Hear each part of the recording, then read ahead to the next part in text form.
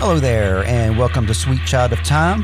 Today we're doing 1899, Episode 7, entitled The Storm. I'm here with my co-host and first mate, Nate. Ahoy there, Nate. Howdy, Steve. Is it still going okay, Nate? It's going every day, a little bit more. What is going is we just released our bonus episode where you and me and Lindsay talked about the cancellation of 1899. We're luckily here at the very end. We got 2 more recaps to do, and we're going to continue recapping this as if the show is going to continue.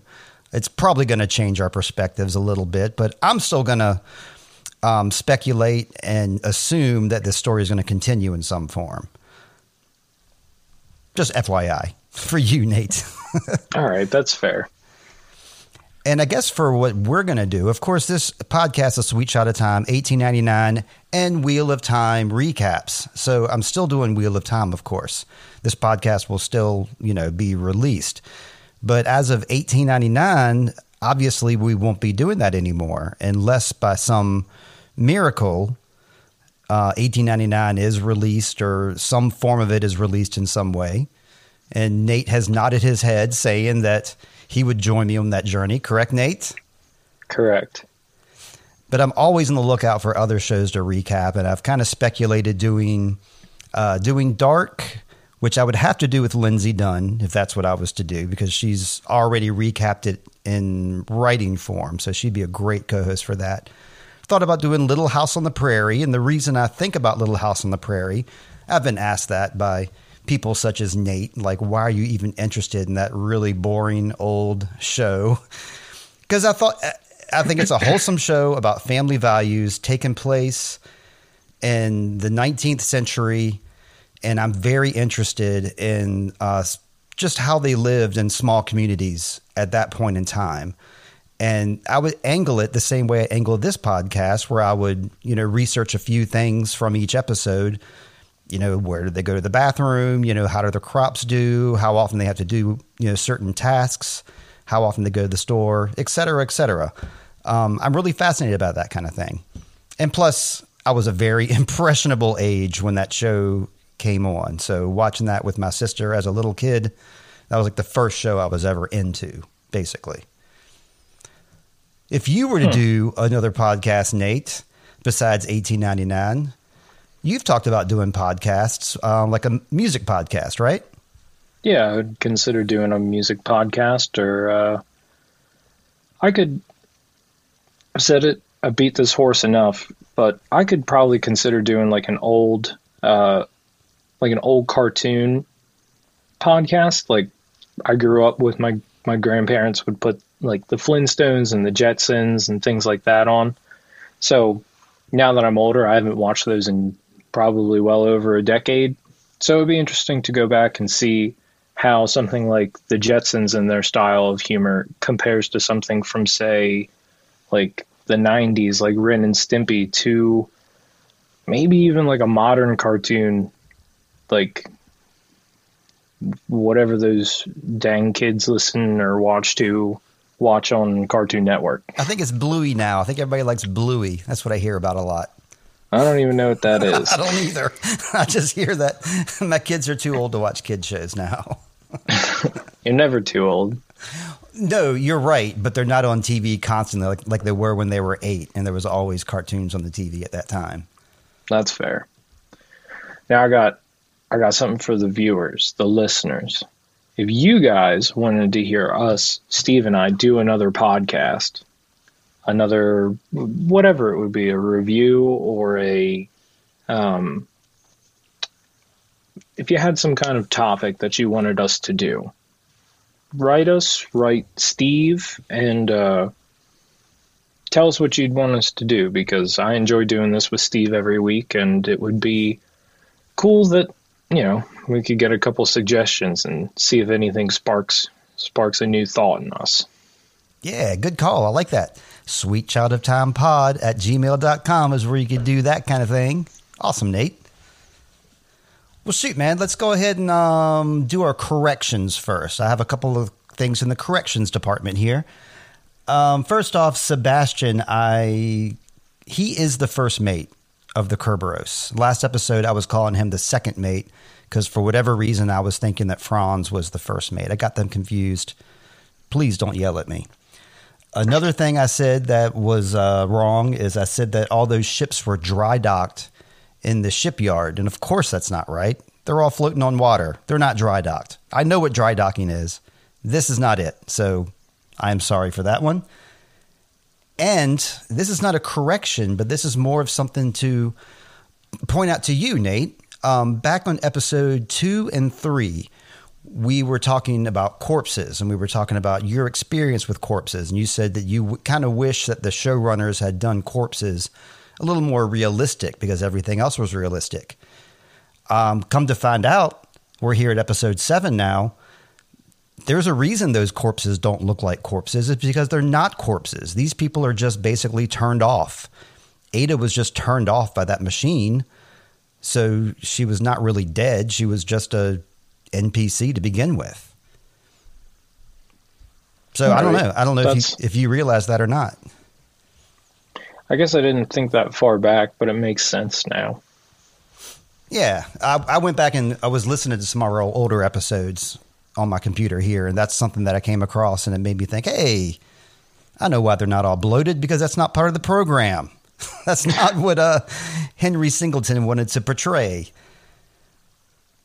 So yeah, speaking of the Singletons, let's go ahead and get into our episode here. We start episode 7, The Storm, with some sexy time. We got Maura and Daniel, and they're in Daniel's apartment, or somewhere they're at, and, you know, pillow talk, that kind of thing. I got a lot of notes here, but did you have any thoughts about this scene and up to when Maura walked out of the room? No, not particularly. I mean, I think it just kind of built on it was just another way to maybe make Maura believe that her and Daniel were really married. I didn't really think too hard on it. Okay. I just took me that like their disagreement about, you know, where reality lies, whether it's in your head, which is what Maura believes, or whether it's something outside of you that makes reality, which is what Daniel believes. And I don't know, I guess that was the biggest gist of their conversation is if, you know, are they in a reality or a construct of one? And of course, by the time the scene ends, you know, we know it's not a reality because he's in the pyramid world. We're in Daniel's dream world thoughts, so to speak, because he finds Maura's shirt out there when he goes out, the shirt that she put on. And then we hear the voices go off saying that, you know, they're initiating shutdown and whatnot. It's I don't know, interesting. But he wakes up from his dream, so that's how we know this is a Daniel dream, Daniel-based reality dream, because he wakes up and he's in room 1011. And, you know, of course, it's Maura's voice telling him to wake up, just like always. His eyes were already open, just like always. He starts screaming, "Maura, the shutdown has begun. Everyone will die again. Where's my device?" Like a little kid, like, where's my phone, Mommy? I can't do anything without my phone. Helpless little baby Daniel without his phone. Sorry. But he can hear the storm in there. We can hear the storm inside the room that he's at. And it's timed really weird where she locked him in that room.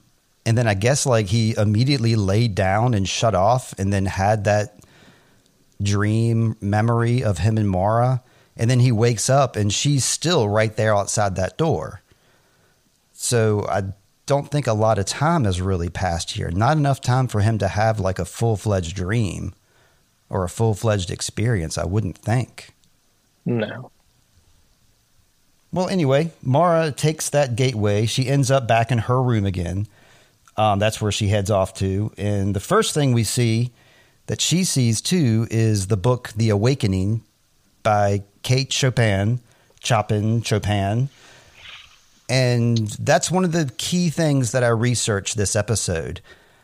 So I don't want to spoil anything, because if I talked about what's significant about this book, I would spoil the book completely. So I'm going to save that for the very end. So spoiler coming about that book.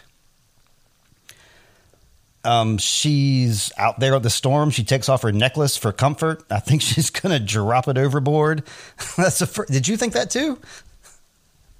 Yeah. I'm always worried about real life things like that. When somebody does something, I'm always like, don't drop it. What are you doing? Well, we're going to go back into the bridge, I suppose we call that, where the big wheel is. Everybody's got their perspective. Tove says we need to find the captain. Virginia's like rifling through drawers for whatever reason. Ivan and Ramiro are talking about God. Clements just thinks they should warn everybody, but nobody is grabbing the wheel. Did you think that maybe somebody should grab it? They said someone should steer the ship, and I was like, maybe if just one of you grabbed it, that's better than just letting it roll around. So, I mean, I thought figure it out. Yeah, Heather kind of gave me the gist that, like, well, if you don't know how to steer a ship, you're probably going to do more damage if you try to steer it. But I think instinct would be to give it a shot. Yeah, I mean, at that rate, what do you have to lose? Right. Well, I guess everybody's life, but well. Let's see, where are we at from there? We're running off to get help. Virginia says we need to find the captain. We need to find Mara. Doctor situation there. She's obviously unwell, and Clements can tell. She's like clutching that hand like nobody's business. But back in our room, 101 with Daniel, though, he's still stuck there. My prediction last week was the boy was going to come unlock the door for him and get him out. It's not exactly what happens. He fashions a tool out of a cabinet of some sort and pries open the walls and finds a wiry passageway, which the wires really throw me off, because the wires make me feel that it's real, that you need to like hook up all these wires to each of these panels in order for them to work. So it makes sense that there's all these snaky wires and all these cables and stuff. But if it's all just a simulation inside somebody's mind, why do you need all these big props and wires and boats? But is it inside someone's mind? Because I guess not. I mean, this is where those Matrix vibes really come in. I mean, we don't know if this is like, we don't know if this is just in, maybe it's in some small little sphere, right? And he's able to watch it. I mean, he still has the cameras and things like that, but we also don't know if it's, maybe it's a massive facility, or maybe he's the one that's in a small facility and the rest of the world is the simulation. We don't know. I'm fascinated just by the question, because I know, again, based on Dark, they brought up all kinds of strange things like this that you would think that just don't jive with each other. But then the explanation is there. And that's what I'm looking for, is like, if this is a simulation, why all the wires? Why all the fuss? So let's see. He finds his wires, new passageway. We're done with Daniel. We're going on to more. We're going to do a lot of jumping around this episode, because a lot of stuff happens in this episode. I should have mentioned that at the top. This was a pretty action-packed one. Anyway, Mara and Sebastian kind of find each other on their journeys. Where's the captain? Where's the boy? Mara then runs in, like, it's kind of strange that they don't like team up at that point. I guess it's because they both kind of have their own secret agendas and they don't want to tell each other about them. But in that normal situation, like a normal time where you're having a normal panic and all this stuff happen, you're going to cling on to any person you run past in the hallway and be like, oh, tell me what's been going on with you. Let's figure some stuff out. Right. Instead, they're hiding secrets.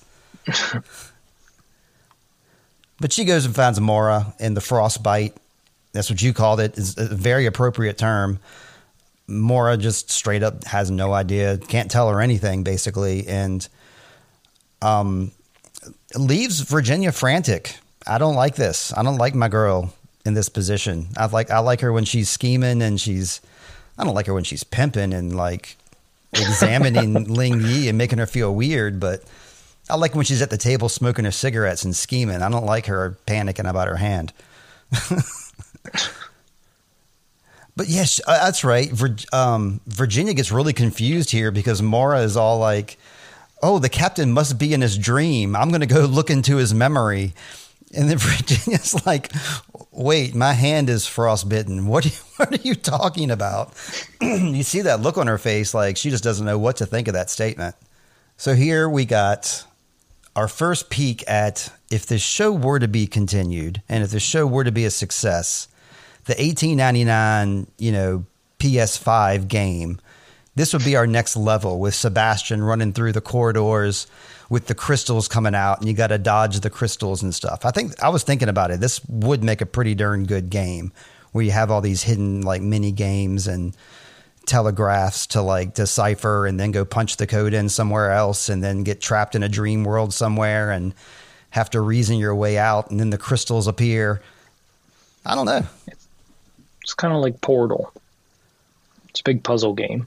Yeah, I guess. I don't know Portal, but it seems like $18.99 could be that if they wanted. But for right now, Sebastian's running for his life. He knows those crystals, I guess, hurt.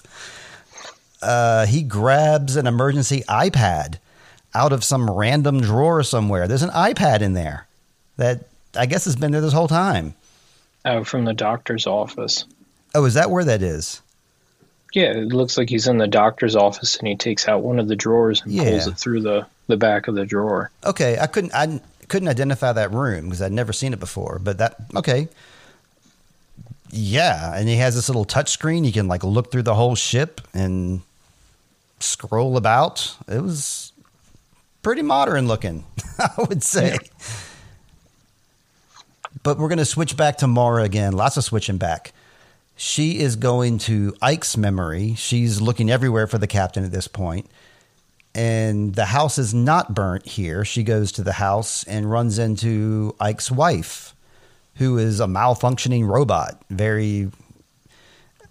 You said in our bonus episode with me and Lindsay, you were talking about how this show is so much like other shows. It's true.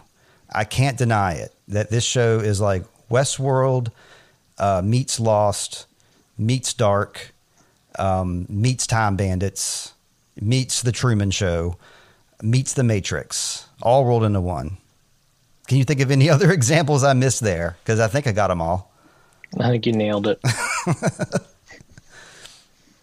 So yeah, she's definitely a Westworld robot here, and Mara snakes away from her. Daniel, meanwhile, is crawling through those wires, and he comes to a new hatch, a new place we've never seen before. And he's at the place where he finds the rosary on the ground and the well in that church up on the hill. And you probably know whose dream world this is, right? Oh, I'm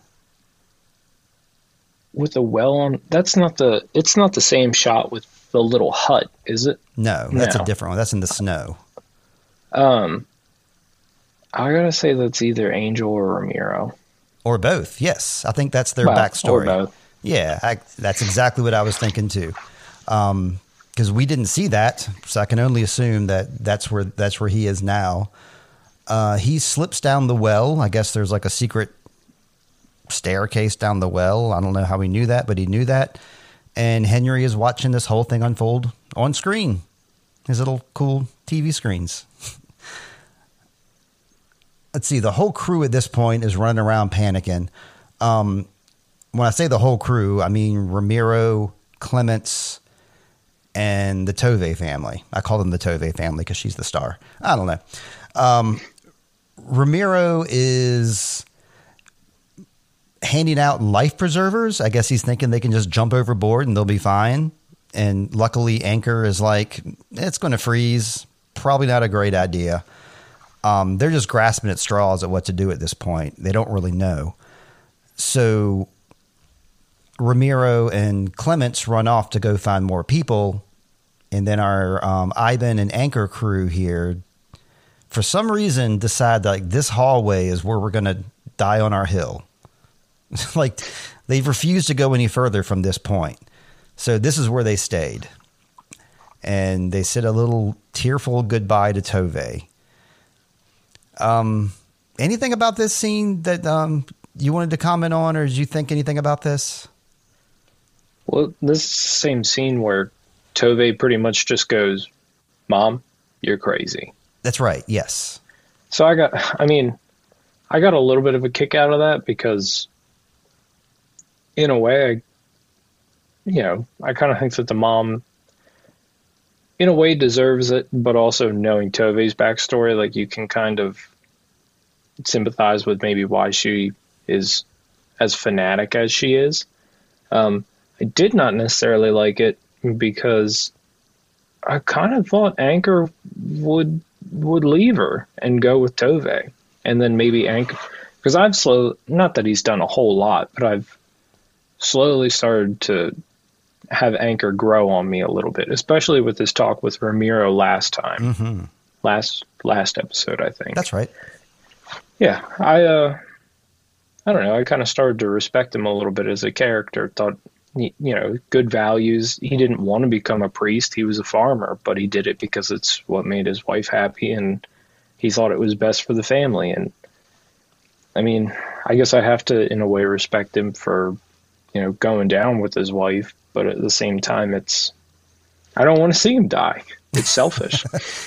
It is. You want to be Henry Singleton about it. You're like, don't have your silly feelings get in your way. Just run to safety, Anchor. Yeah. Right on. Exactly. I'd like to think that I would probably do the same thing Anchor did in this situation and hang back with Heather if she wanted me to do that. I really don't know, and I really hope I never have to be in that situation where I have to make one of these calls where I have get on a boat. I have like Caleb in one hand and Charlotte in the other, and I got to let one of them go to save the other. I don't want to be in that situation. That's what TV shows are for. Just don't get on a boat. Done. Thank you.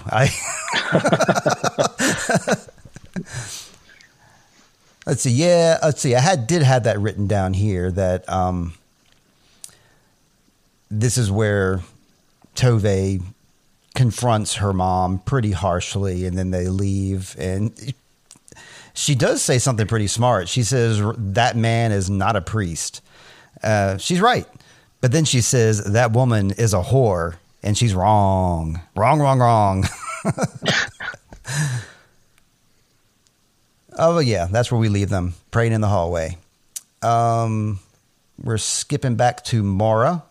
She finds her way back, and she finds the photo. She finds her way back from, where did we last leave her at Ike's place. So she comes back from Ike's portal way to Ike's room, and she sees the photo of Ike's family there and kind of notices it. And cut back to Daniel. Now he's in the snowy place with the hut and the picture in the snow. Did you happen to notice the picture in the snow? So obviously this is Oleg. Yep.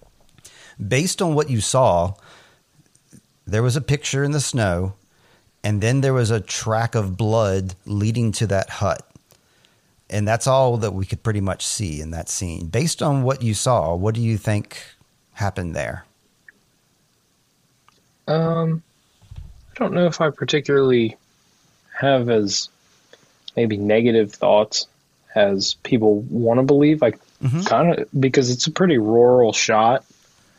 So I kind of want to assume that maybe he was just out hunting or something like that. And, he just took his kill back to go and start processing it or something like that. Okay. That makes sense. I mean, with the picture on the ground, though, right, and the blood, right, you kind of want to assume that something happened with his brother. I'm thinking that's his brother's blood, and his brother's body is in that cabin. Yeah. Just a guess, though. I don't know. I don't know if we're going to find out or never will. At this rate, who knows? Oh, at this point, though, he peels off another layer of the sky to reveal another hatch. And I thought it was interesting the way he saw that, because he kind of had a flash of that hatch before he ran at it. So he was surveying the scene, like what's going on here, and then he saw a quick flash of that thing, and then he knew to go there and manipulate it and open the hatch.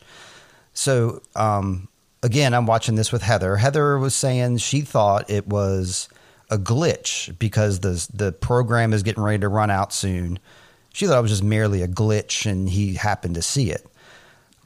I happen to think that it was a memory, because he keeps telling Mara to remember things, and that's what the boy, Elliot, is trying to get her to do too, is remember stuff. And as she remembers things, she sees these flashes. So I think Daniel remembers that flash because he knew that passageway was there previously and just forgot.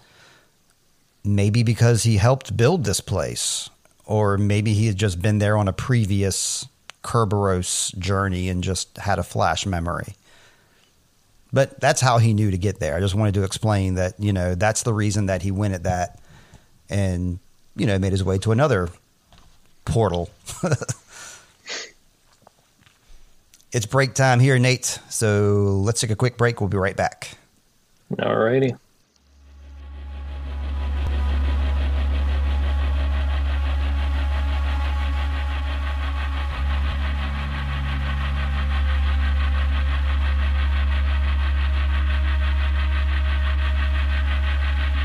Just heard a little bit of me, that's Intro Void, one called Human Drivers of Fire.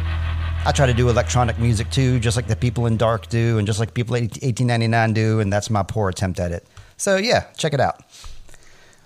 We're back here in this episode, though. We are down in the boiler room where everybody's working. They're all shoveling coal, and Lucian stumbles, and Jerome comforts, and everybody arrives at this point and grabs their partner. I like this, where Ramiro and Angel embrace, and then Clements embraces Lucian, gives some eyes to Jerome, and then Franz is like, huh, Tove? You going to bring it in? But Tove's like, no, we have an emergency going on here. We need to find the captain. So Franz jumps into, he's... For a mutineer, he's doing pretty good here. He instructs Oleg to go up and, right in the ship, do some steering, and he's going to go close, what did he say? Some bulkheads. He's going to go close the bulkheads. I don't know what a bulkhead is, but I guess it's those big doors, right? Yeah. Why would we trust Oleg to go up and steer the ship and not Franz? I'm not sure. Maybe because I'm thinking because Franz is thinking he's the big tough guy to go close those big old bulkhead doors, is my guess. I guess. I don't know. When they made that decision, I was kind of taken aback by it. Oleg shovels coal. He doesn't... Yeah. I don't know. He doesn't know the operations of the ship, I guess. Yeah, you're exactly right. It does seem like Oleg should be closing those bulkhead doors. That's more of like a grunt job. And yeah, Franz should be grabbing that wheel because he's up on the bridge all the time. But there's a couple of weird decisions. An even weirder decision comes up later, and I can't wait to get into it. Another poor decision on the character's part. But for here, they got their jobs now. It seems like they're going to do the thing. They're going to keep the engines running. And an important thing that Franz tells Oleg is to stay parallel. No, not to stay parallel to the waves, because if they do, then they'll capsize. If they stay parallel to the waves will crash on top of them. So obviously that's important. It might be something that people didn't know, like I didn't know, for example. But yeah, okay. So where are we going here? Oleg and Ling Yi decides to go up on the bridge with him too. Oleg doesn't really raise much of a fuss, but that just leaves Ramiro and Angel to shovel coal. I kind of think that Tove and Ling should have stuck behind to help shovel coal, while the other guys did their jobs. It doesn't seem like steering the ship is a two-person job, even though they made it a two-person job. And closing those bulkhead doors is also not a two-person job. You're going to make Tove shovel coal, and she's pregnant? Wasn't she doing it before they got... No, she was... That's right. She was... Okay, yeah, you're right. She gets a break. I forgot she was pregnant. I'm just thinking about the Tove in the hayfield who was not pregnant. I kind of forgot about that fact, yeah. There's a lot to think about here. Don't get mad at me. Mara's still off on her own, though. Everybody else is, like, teamed up. She's off on her own here. She does have that little funny device, and that makes her think about Daniel's room, obviously. So she goes over to Daniel's room, 1013, and she finds his hatch and a picture of her on top of the hatch. So she goes down to his hatch to discover his world, where it leads to, you know, their apartment that they like to make out in and read books in. That's the only thing they do in their apartment, I think, is read books and make out. So I want to be in Daniel's world. I like his world the best. So it doesn't sound too bad. Yeah, I know. But she has flashes of memories of making love to Daniel. But we also get a couple of weird shots in there of like shot injections while she's thinking about those memories. There's also like bad stuff coming up. And on the nightstand, she finds a bunch of photos, which leads us to the conclusion that they are a happy family. Maura, Daniel, and the boy, who I don't think we've learned yet that his name is Elliot, but we now know his name is Elliot. And they were like nice little three-piece family unit there. Looked happy as could be. And it did not look $18.99 in those pictures to me. No. And that apartment did not look $18.99 either. Well, that's the one thing we thought in the very beginning of the show. Obviously, $18.99 is $18.99, and then second episode or whatever, when we see the TV screens, they're the really old ones. We're like, oh, it must be like the 70s, right? And it just seems like it's grown in decades to now we got people with iPads and stuff like that. So it seems pretty modern. Yeah, like modern or future, perhaps. I mean, it's a simulation, so it's definitely the future. Yeah. Daniel, though, he's back at that at the mental institution, which is like Maura's memory / dream. He goes right to the grave, and I was right. That is the boy's grave, but it's not only the boy's grave; it's the boy's doorway to his little boring ass room. He's got some old school toys in there, like old hipster style toys you would see, like, you know, downtown moms, like, oh, you don't need an iPad, you need a zebra with a yeah. He's got all those kind of toys. But yeah, this is a big scene. He calls Daniel dad. Big hug. Dad and son talking about mom. You know, I haven't found the code yet, and I haven't found mom doesn't remember yet, but we're going to do this, son. I mean, this was some big stuff. He gives him the ring, gives Daniel back that wedding ring, and that, of course, is significant. And I think what it is, I do think that Elliot is not, like, alive like everybody else is alive. Because he's creepy and weird. We've established that. Even though he's adorable now, but he's still creepy and weird. He's still creepy, yeah. I think it's the eyes. I think the way they did his eyes is what really lends to that. I think he's just so lifeless. Yeah. There's not really a whole lot of, like, emotion. Even when his dad comes back down the, down the hatch, he seems very blasé about it. Just kind of like, oh, hey, Dad, what's up? And he's his grandpa's boy. Grandpa's boy. Yeah, remember, his grandpa is Henry, obviously. If Maura's the dad, then Elliot is Henry's grandson. And that's one of the last things Henry said in this episode, which we haven't gotten to yet, is how everybody's emotions get in their way and their silly emotions, and they got to learn to be strong. And maybe Elliot is a disciple of that philosophy. What if he is dead? And the whole reason for the simulation is to keep him alive. What if they're all dead?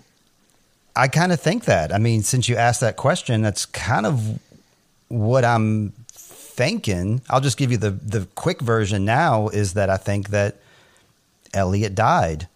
And Mara was so bereft with that she asked for all of her memories to be taken from her because she was in so much pain. And so her dad was like, oh, yeah, okay, sounds good. And he did it. That's the brief version, but I'll go into a little bit more later because I have some things that happened that made me come to that conclusion. But no, that's what I'm thinking. Also lost place where we were. Oh, yeah, dad and son. I said before, too, how the way Daniel talks to him,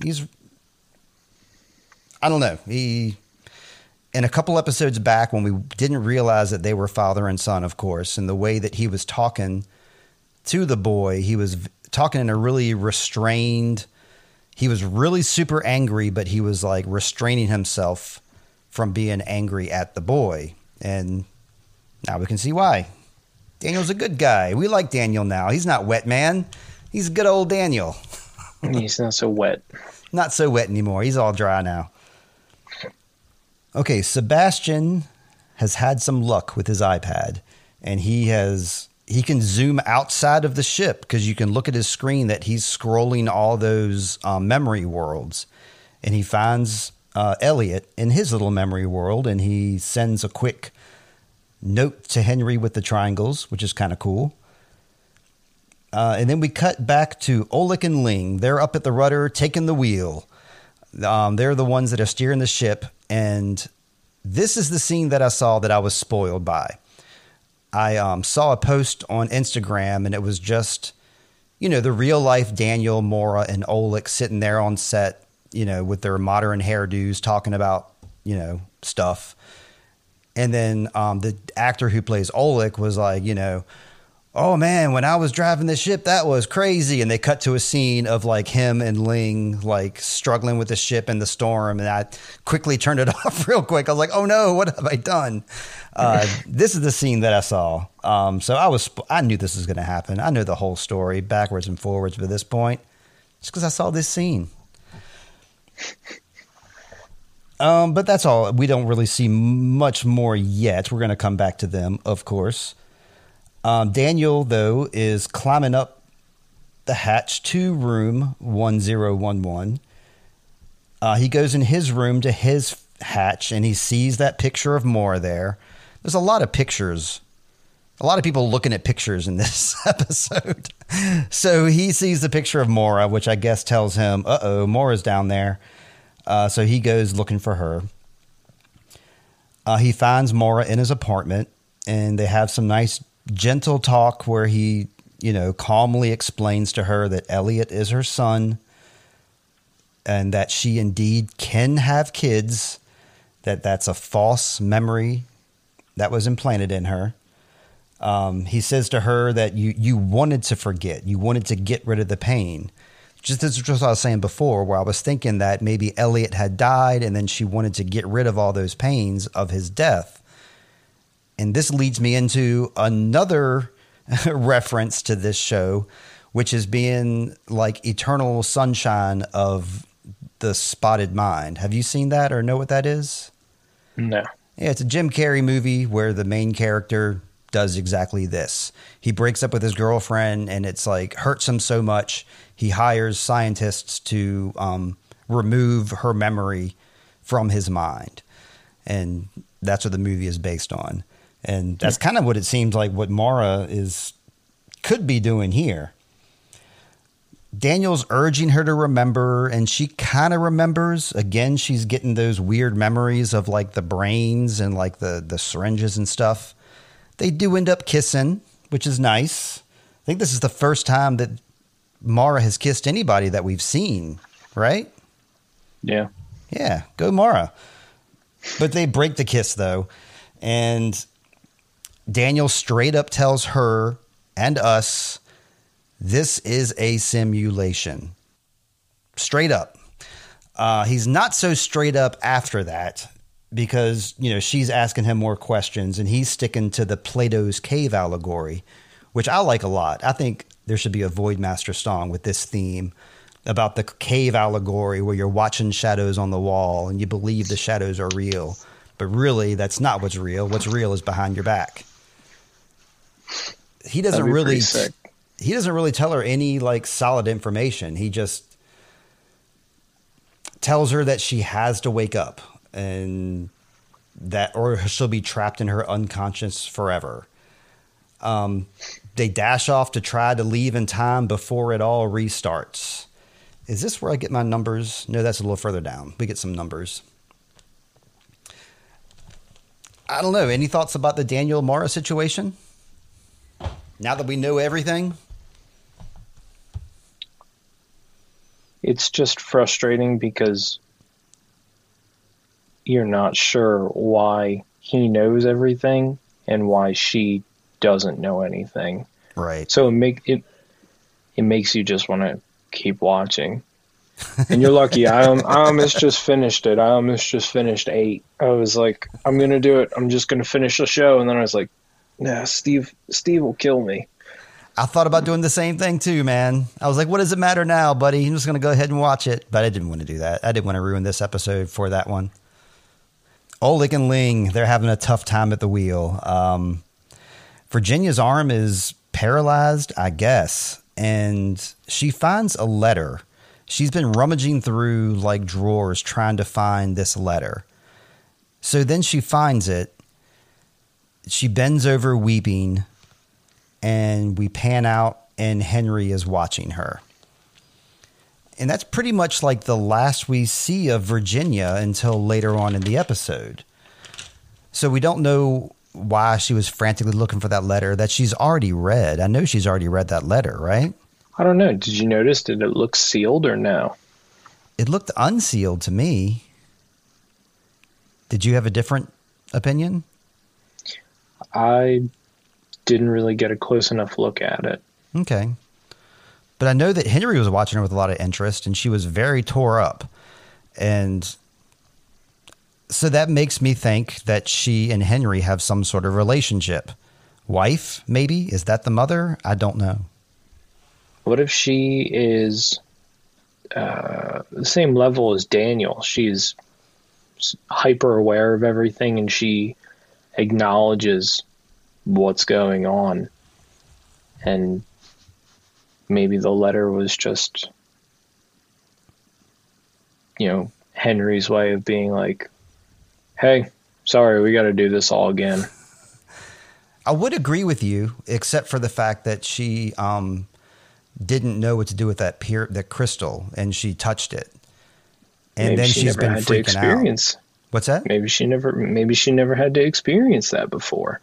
Well, I think anybody else on the boat, like Daniel, Sebastian, the boy, they know what's up with the crystals. So if she was in on it, she would know too. So it seems like they work or had something to do with the simulation itself. Mm-hmm. What if she's Henry's wife and in some, I don't want to say it's like a form of punishment, but maybe he's just kind of like, you're part of the game now. You're part of the experiment, whether you want to be or not. Maybe that's what all these people are. Yeah. Well, for her, yeah, I definitely think that. I'm almost thinking, based on my wild theory that Mara wants to forget stuff like the death of Elliot, I'm thinking perhaps that they signed up for this. Like Angel said in episode 1, he was like, we paid good money for this. No trips. No stops, no detours. Maybe they paid to come on this ship to have their bad memories erased. Romero's memory, Tove's memory. Looks like Oleg has a bad one. Jerome's memory, I guess.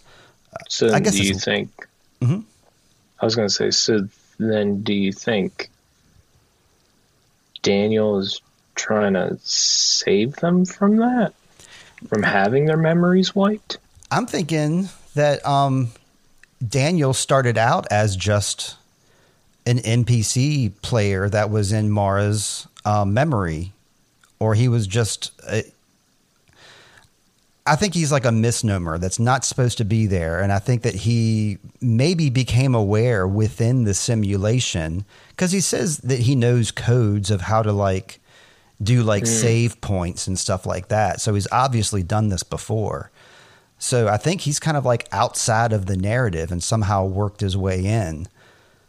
I don't know. I'm based on nothing. I know he's not supposed to be there. So yeah, at this point, I said that like Henry's watching Virginia, and it's 21 minutes until the shutdown. And I paused the show at this point, and it was the exact same amount of time that it was till the end of the episode as well. Thought that was very interesting. I like that. So Henry gets visited by, I can only call him Lobot, if you know who Lobot is from Star Wars, the bald-headed guy with the mustache and the white clothes. He comes in with his awesome voice and says he's got good news for Henry. And obviously the good news is that they found the boy. The guy who did find the boy, Sebastian, he goes to Mara's room. He's eyeballing her book. We know he's on his way to the grave at this point. There's no other place he could be going. At this point, though, Daniel and Mara are needing to remember the code. They're talking about this. I'm thinking that big red button. They don't know about that big red button that Sebastian has, but I'm thinking that could have something to do with their goal that they're trying to do, this code they're trying to remember. But at any point, they're in their room, they're talking, and Daniel's explaining to her the whole system, how it's they need to find this code, and he's saying it could be anything. And he mentions it could be a key, and she remembers that she has that locket, which has a key inside of it. And we now know that this locket came with that letter. It's not even her locket. It was just given to her by somebody she doesn't know who. The key opens. At this point, she and we don't know what that key opens either. But we do know that Father is watching, and he's licking his lips at this point. He's watching this all go down, and he is loving it, man. So down in the coal shoveling area, this is when Lucian has a seizure. He needs his vials, and Clements and Jerome come up with the stupidest plan. This is what I was telling you about, was like the worst character mistake ever. Instead of Clements saying, hey, Jerome, go get those vials from my room, they carry the dude up to the vials. Were you scratching your head as much as I was when they made that call? Yeah, I'm not gonna lie. I watched this episode this morning. I got up and I got on the treadmill and I had it just streaming, and I tripped. Not tripped to the point where I fell, but when they were like, "Let's carry him," I was like, "Whoa!" You're right. I was like, "Are you?" Like he looks like he's a pretty tall guy, and I mean he's pretty well built. So I was like, "You're probably talking like 215 pounds." Yes, and like that's not something that you just pick up and move, real easy, especially up to an upper level of the ship. I was like, well, to each their own, I guess. Have fun, guys, carrying Lucian up. But this is the point I was wrong before. Correction department is back. Lucian and Jerome were shoveling coal with them before, but now they're gone. So now it's just Angel and Ramiro left shoveling coal by themselves. Just two dudes trying to operate 4 smokestacks. I feel sorry for them. Daniel runs over to that little iPad thing. He knew about it too. He has control of Sebastian's iPad. He does a little shortcut within the simulation. So this is like the save point I was telling you about that Daniel's kind of gotten privy to. He tells us that every simulation runs 8 days. and that the simulation has run dozens of times, which dozens would say 24. So apparently this simulation has run about 200 times or so. And it's a continuous loop. None of the ships ever make it to their destination, according to Daniel. And he hacked this ship so that they can kind of save their game where they are. So this is what I was not worried about. I'm very worried, Nate. I'm worried about the Prometheus. And it's been gone for 4 months. Or at least it has been gone for 4 months, according to Mara and her brother. In the newspaper had that article about how the Prometheus has been lost at sea for 4 months. So if the Prometheus is one of these dozens of experiments that have gone on for every 8 days, wouldn't there be like a lot of missing ships besides just the Prometheus? So there's some sort of significance as to why the Prometheus made the news and these other ships did not, unless that's just a decoy within her Matrix reality.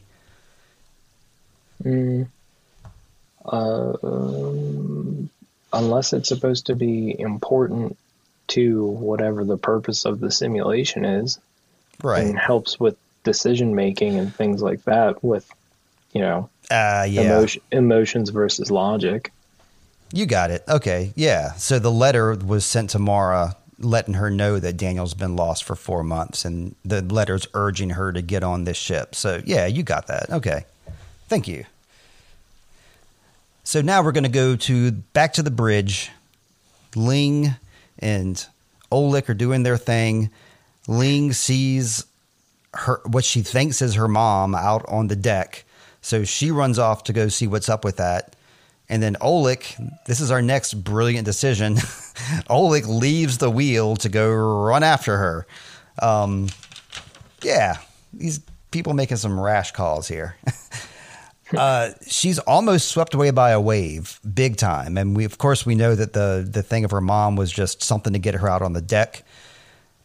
But Oleg does get taken over by a wave, and now is time we can start crying because Oleg got washed over. Oleg is more or less gone now, and that's bad news. I don't like that. But here's some good news. I believe that all the players that jumped off the side of the ship, including the boy who got thrown off the side of the ship, are all savable. They're all replayable. They didn't go anywhere. That's my belief. Yeah. They just go to the respawn area. Yes. I believe they're all just kind of like in stasis right now, just waiting. I think we're going to see more of, if the show continues, we'll see more of Crester. We'll see more of anybody that jumped off the ship, including like Ling Yi's mom. I think the only people we wouldn't be able to see is somebody that got like actually died on the ship by the cause of like a blow to the head or something like that. I think that you would not be able to come back from that. But if you were just shut off or if you just jumped over the side of the ship, I think you're going to come back. Steve Barnes. Well, all right, you heard it here, folks.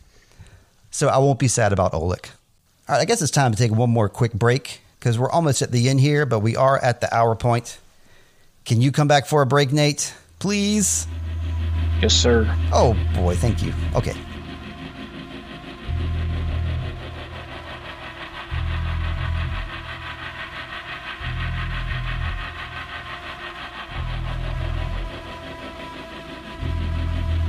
All right, we're back. Nate came back too, didn't you, Nate? I sure did. Right on. Here we got. This is the penultimate episode. We should have said at the beginning, like the episode before the last episode. So a lot of stuff is going to happen from here on out. We just saw Oleg die. We just heard some interesting noises from Nate's headphones. And sorry. That's okay. And we're about to lose someone else. We're about to say bye-bye to Lucian. Because even though Jerome and Clements carried him to the bedroom nice and carefully, he didn't make it in time for some reason. That's weird. Maybe They should have done something different. But at any rate, he's dead and we're sad. And then Angel gets crushed. This is what I was telling you about people falling off the side of the ship and stuff like that. Mm. Angel gets hit by something physical and gets crushed. So I don't know if he's going to be coming back or not. I didn't have anywhere to go. I watched this while I was on the treadmill, but it must have happened super fast that I didn't even really notice him getting crushed until all of a sudden I saw him lying on the ground. So it happened walk me through that again.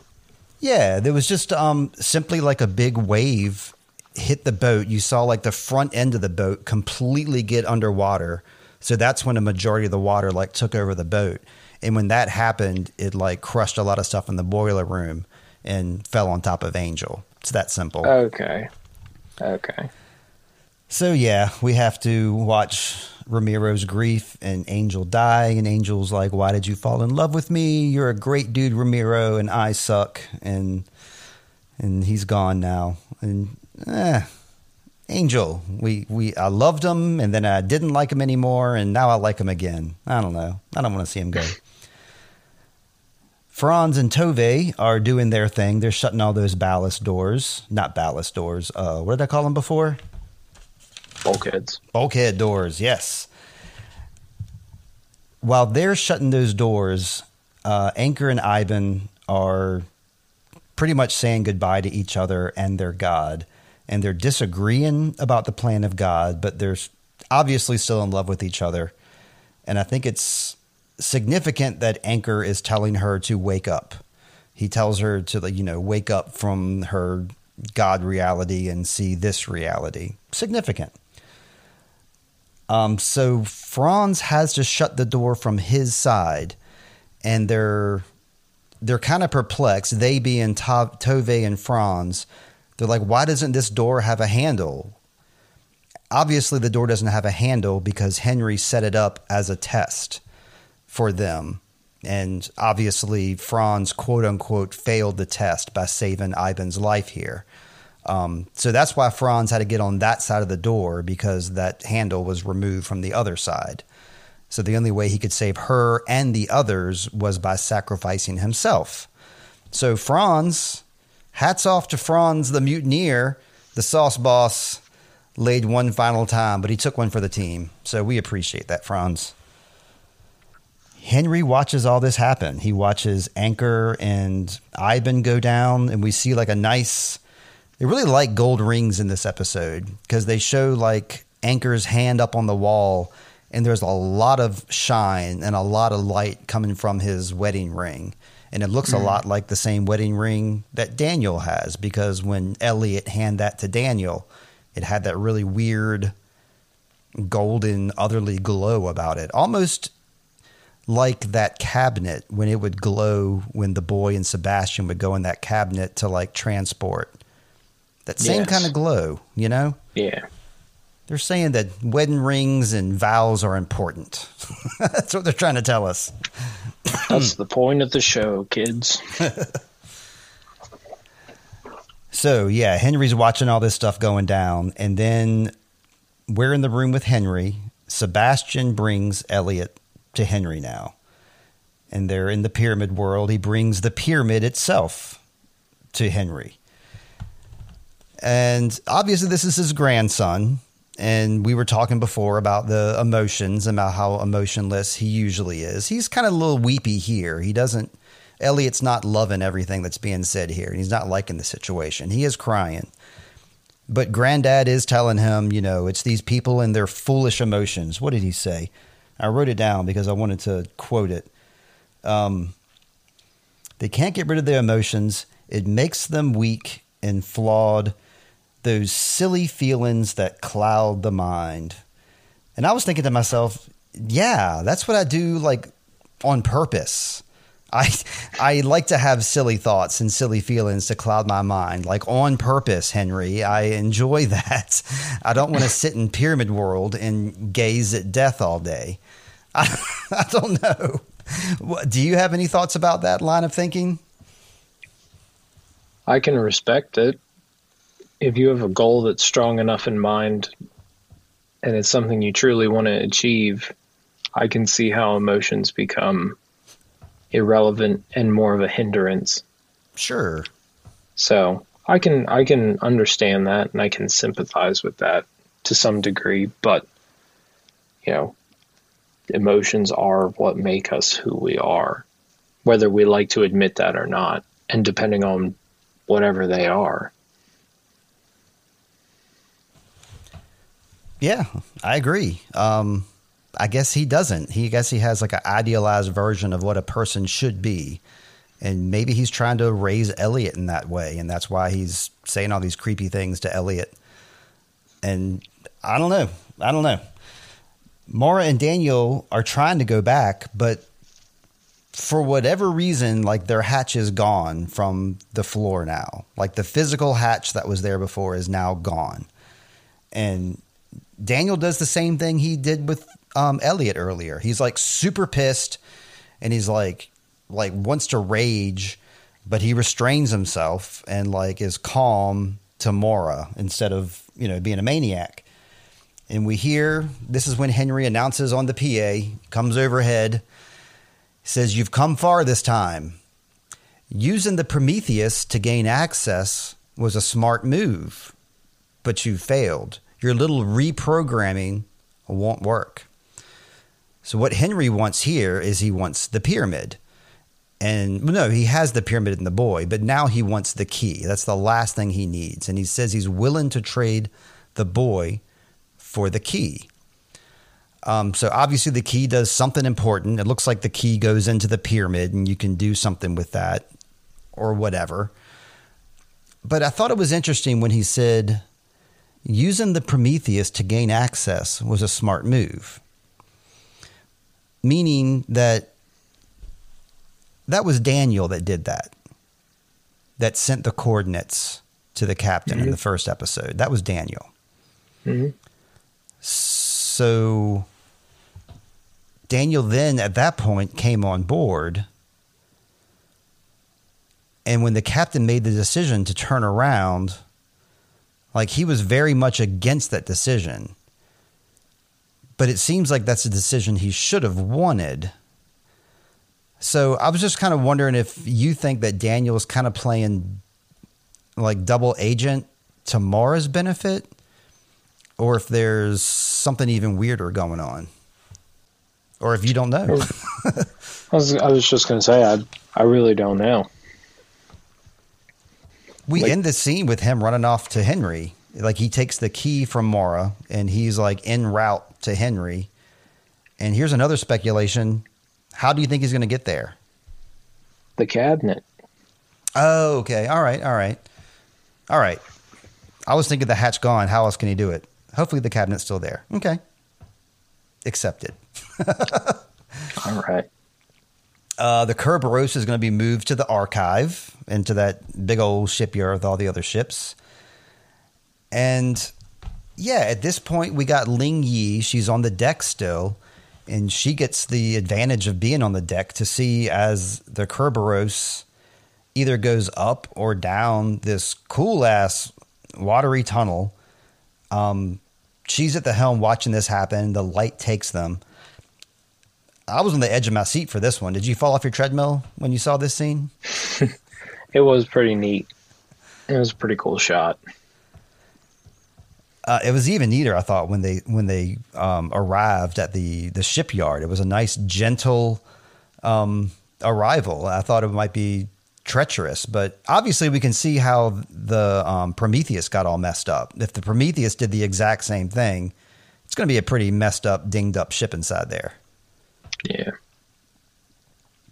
So this whole time, Ike's been AWOL. We flash back to him finally at the end here, where he's been stuck on the Prometheus, drinking that liquor, not having a great time. But he seems like he senses that there's a change in atmosphere. I don't know if maybe the storm had stopped at that point, or like maybe he heard the whirlpool of the ship come in, but he goes to see what's up, and hell yeah, it's the crew. He's on his ship. They're on their ship. The Daniel's little save point obviously worked because none of them are supposed to be there. They're all supposed to be wiped away with everybody else. But instead, we've got Ike, Maura, Jerome, Clements, Virginia, Ling, Ramiro, and Tove. So there's 7 on one ship, 1 on the other. And that's our crew right now. They gaze longingly at each other across the ships. I guess Mara at this point knows that, she can't love him, but obviously she has feelings for him. Very obviously. Would it be too weird to think that, because it's obvious they have feelings for each other, but at this point, nothing has occurred between them. They haven't even really hugged each other at this point or anything. Is it possible that he's her brother and just doesn't remember his memories either? Or would that be too weird? Like Luke Skywalker weird. I mean, it could be that's a little weird, but I think that's a pretty plausible theory. I think that's actually excellent. Yeah. Weird, uncomfortable. Right. That's some of that down south stuff. No, but nothing happened. Nothing happened. They're fine. All they did was grasp arms and look at each other in the eye for a little too long. That's all that happened. That's how it starts, isn't it? It is. It sure is. Oh, man. Sorry, I had to throw that one in there. No, that's great. I was disappointed with our song. I mean, this is a beautiful song by Cat Stevens, The Wind of My Soul. And I know why they chose this song. I was underwhelmed by it, but it was still beautiful. I mean, everybody on the 1899 board loved it, and they're mad at me now for saying it's a mediocre song. But I'm a rock and roll guy. I really wanted something more than this. But they chose this because of these 2 lines. I'm theorizing that they chose this song because of these 2 lines. One being, I'll never make the same mistake again, obviously. And this one, they end the episode with this line, I never wanted water once. So that brings us to the spoiler portion of our show. I'm about to spoil the book, The Awakening by Kate Chopin. So if you don't want to be spoiled by it, go ahead and fast forward. But this book was released in 1899, and it's a novel set in New Orleans. And it's basically a struggle between an unorthodox woman and her unorthodox view on femininity and the standards of the South at the time of femininity. So she was, always struggling with this within the novel. The main character was. And the social attitudes of the South and the traditions, she just wasn't part of that. In the book, this main character believed that if she drowned herself in the sea and faked her death, then she would be free of all this. In the end of the book, that is what the character does. She goes to the sea, and to the reader's mind, it looks as if she goes to the sea and drowns herself in the end. But it's led to make you speculate. Did she really drown herself? Is she really dead? Or did she just fake this death so she could start a new reality? So Mara in our story has been reading this book. She's also been reading 12 Years a Slave as well. That's also on her bookshelf there in the ship, not in she and Daniel's room. So yeah, The Awakening, Kate Chopin. Sounds like a real fun one for the family. Let's see. At this portion of the show, Nate, we are done. So did you have any thoughts about the end of this episode? You said that you thought this episode ended with you said a storm, and you weren't quite sure where it was going. Yeah, this is probably the first time where I just think that there's too much to give a true general direction for what's going to go on for next episode. I think that there's just too many loose ends that even to end it, I mean, even just as a season, an episode leading up, what'd you call it? The penultimate? Mm-hmm. Yes. I think that this episode 7, was the penultimate, and I just don't know how they'll wrap any of the loose ends up for 8. Because then you still have to build enough hype for the following season, which at this rate, we don't know if we're getting somewhere else or not at all. But I don't know. I'm actually pretty eager to talk about it next week. Yeah. Well, the way I see it, we got our 8 characters. They're on the ship they're not supposed to be on. So there's no portals, there's no hidden worlds or any of that on the ships that they're currently on. They're just stuck on physical old ships. And Daniel is on his way to try to get the key to our man Henry. So I kind of get the feeling that we're probably going to see the inner workings of our simulation next episode. Because it seems like it seems like Daniel and Henry are where the action is going to be, because they're the ones that are actually doing something. The rest of the crew right now is recovering from what just happened. I mean, obviously something's going to happen with them. I don't know what. Henry's going to have to rethink his plan. But we didn't get any letters this week, but we did get from our friend Lindsay Dunn. She gave us a lot of stuff to discuss this episode. And that's what I'm getting ready to pull up. These are some notes that she sent you and I over the past week that I wanted to share with the listeners. She wrote about the medal that Lucian gave Jerome. She says, I was just looking into this medal that Lucian stole from the lieutenant. The exact war is still up for grabs, although I being Lindsay, am leaning towards the Mandingo War. That was the last part of the colonization of Africa. That's one I didn't even consider, Nate. I considered 4 other wars, but not this one.